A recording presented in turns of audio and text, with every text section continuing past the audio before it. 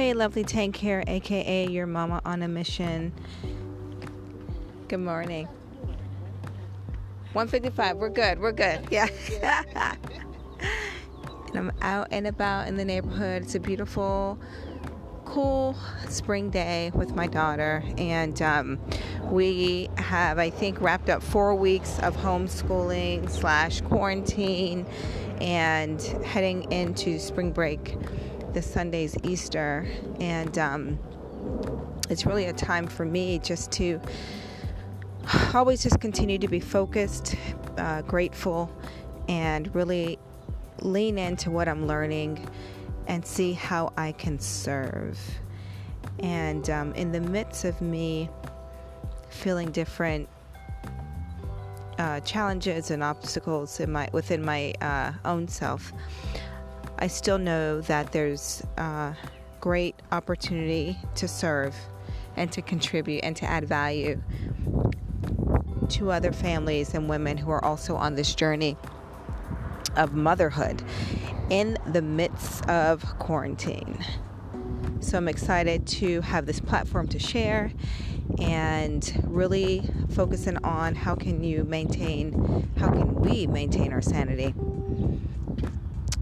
while cultivating a home and a spirit of peace and creativity and fun. So I'm excited for you to join in. So what I've been focusing on with my husband and my kids is how can we organize our home space. And what organization looks like to me will be different than what it will look like for you, because we all know what helps us to have peace in our environments. And that really is what is important to do right now, because we are all going to be home for who knows how long. And it's important that we're in a space where we feel like we can be productive, creative, peaceful, and energized. And so we had Lily a year ago. She's 1 year and some months old.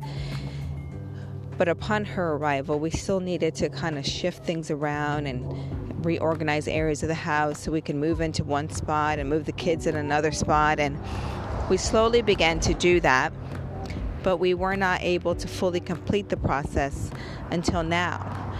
So I say thank God for this time of rest, because had we not had this moment of pause, then the time would not have made itself available to do it. What I would encourage is for you to do one thing at a time.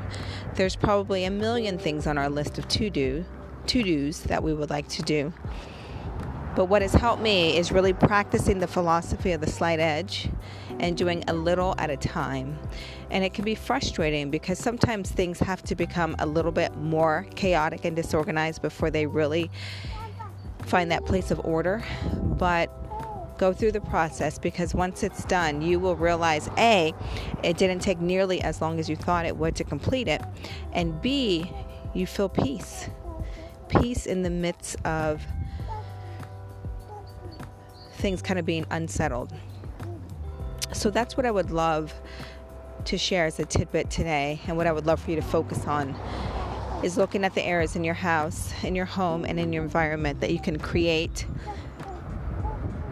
peace within that space, which will in turn allow you to create inner peace as you cultivate this within your family.